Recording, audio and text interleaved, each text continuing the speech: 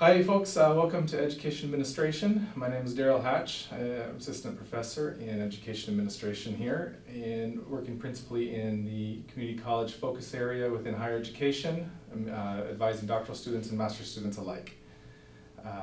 Look forward to meeting you in classes and getting to know you. I've been asked and I volunteered to talk to you a little bit about scholarly reading and writing. And what I wanted to share with you are ideas about how to approach your reading and writing throughout your studies. And a piece of advice I would share with you is to, when you read articles, read them twice. Read them once for whatever assignment or purpose you're looking at that for. But then when you spot really good writing, go back and look at the structure of how it's made. And you'll notice that a piece of, whether it's a dissertation, an article, especially these are the publications you should be paying attention to, they're built in this very specific structure. Each paragraph, not only does it deliver content, but it does a job.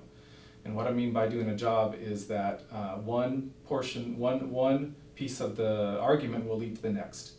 And particularly good articles and particularly good dissertations will do this. They will lead, one will lead to another, that creating a really compelling rationale for why something needs to be studied,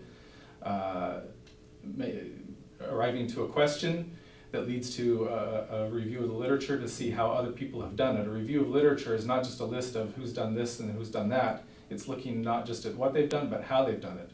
That's a bridge to the methods section. And the literature review should inform your own choices when you do research. And whatever you find, you report that as is, and that leads to implications and observations about relations to practice and research.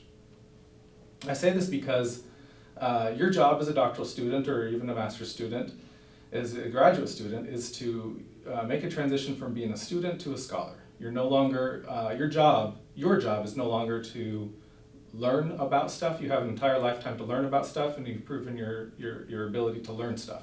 That's not your job anymore. Your job now is to learn how to ask and answer questions about important stuff.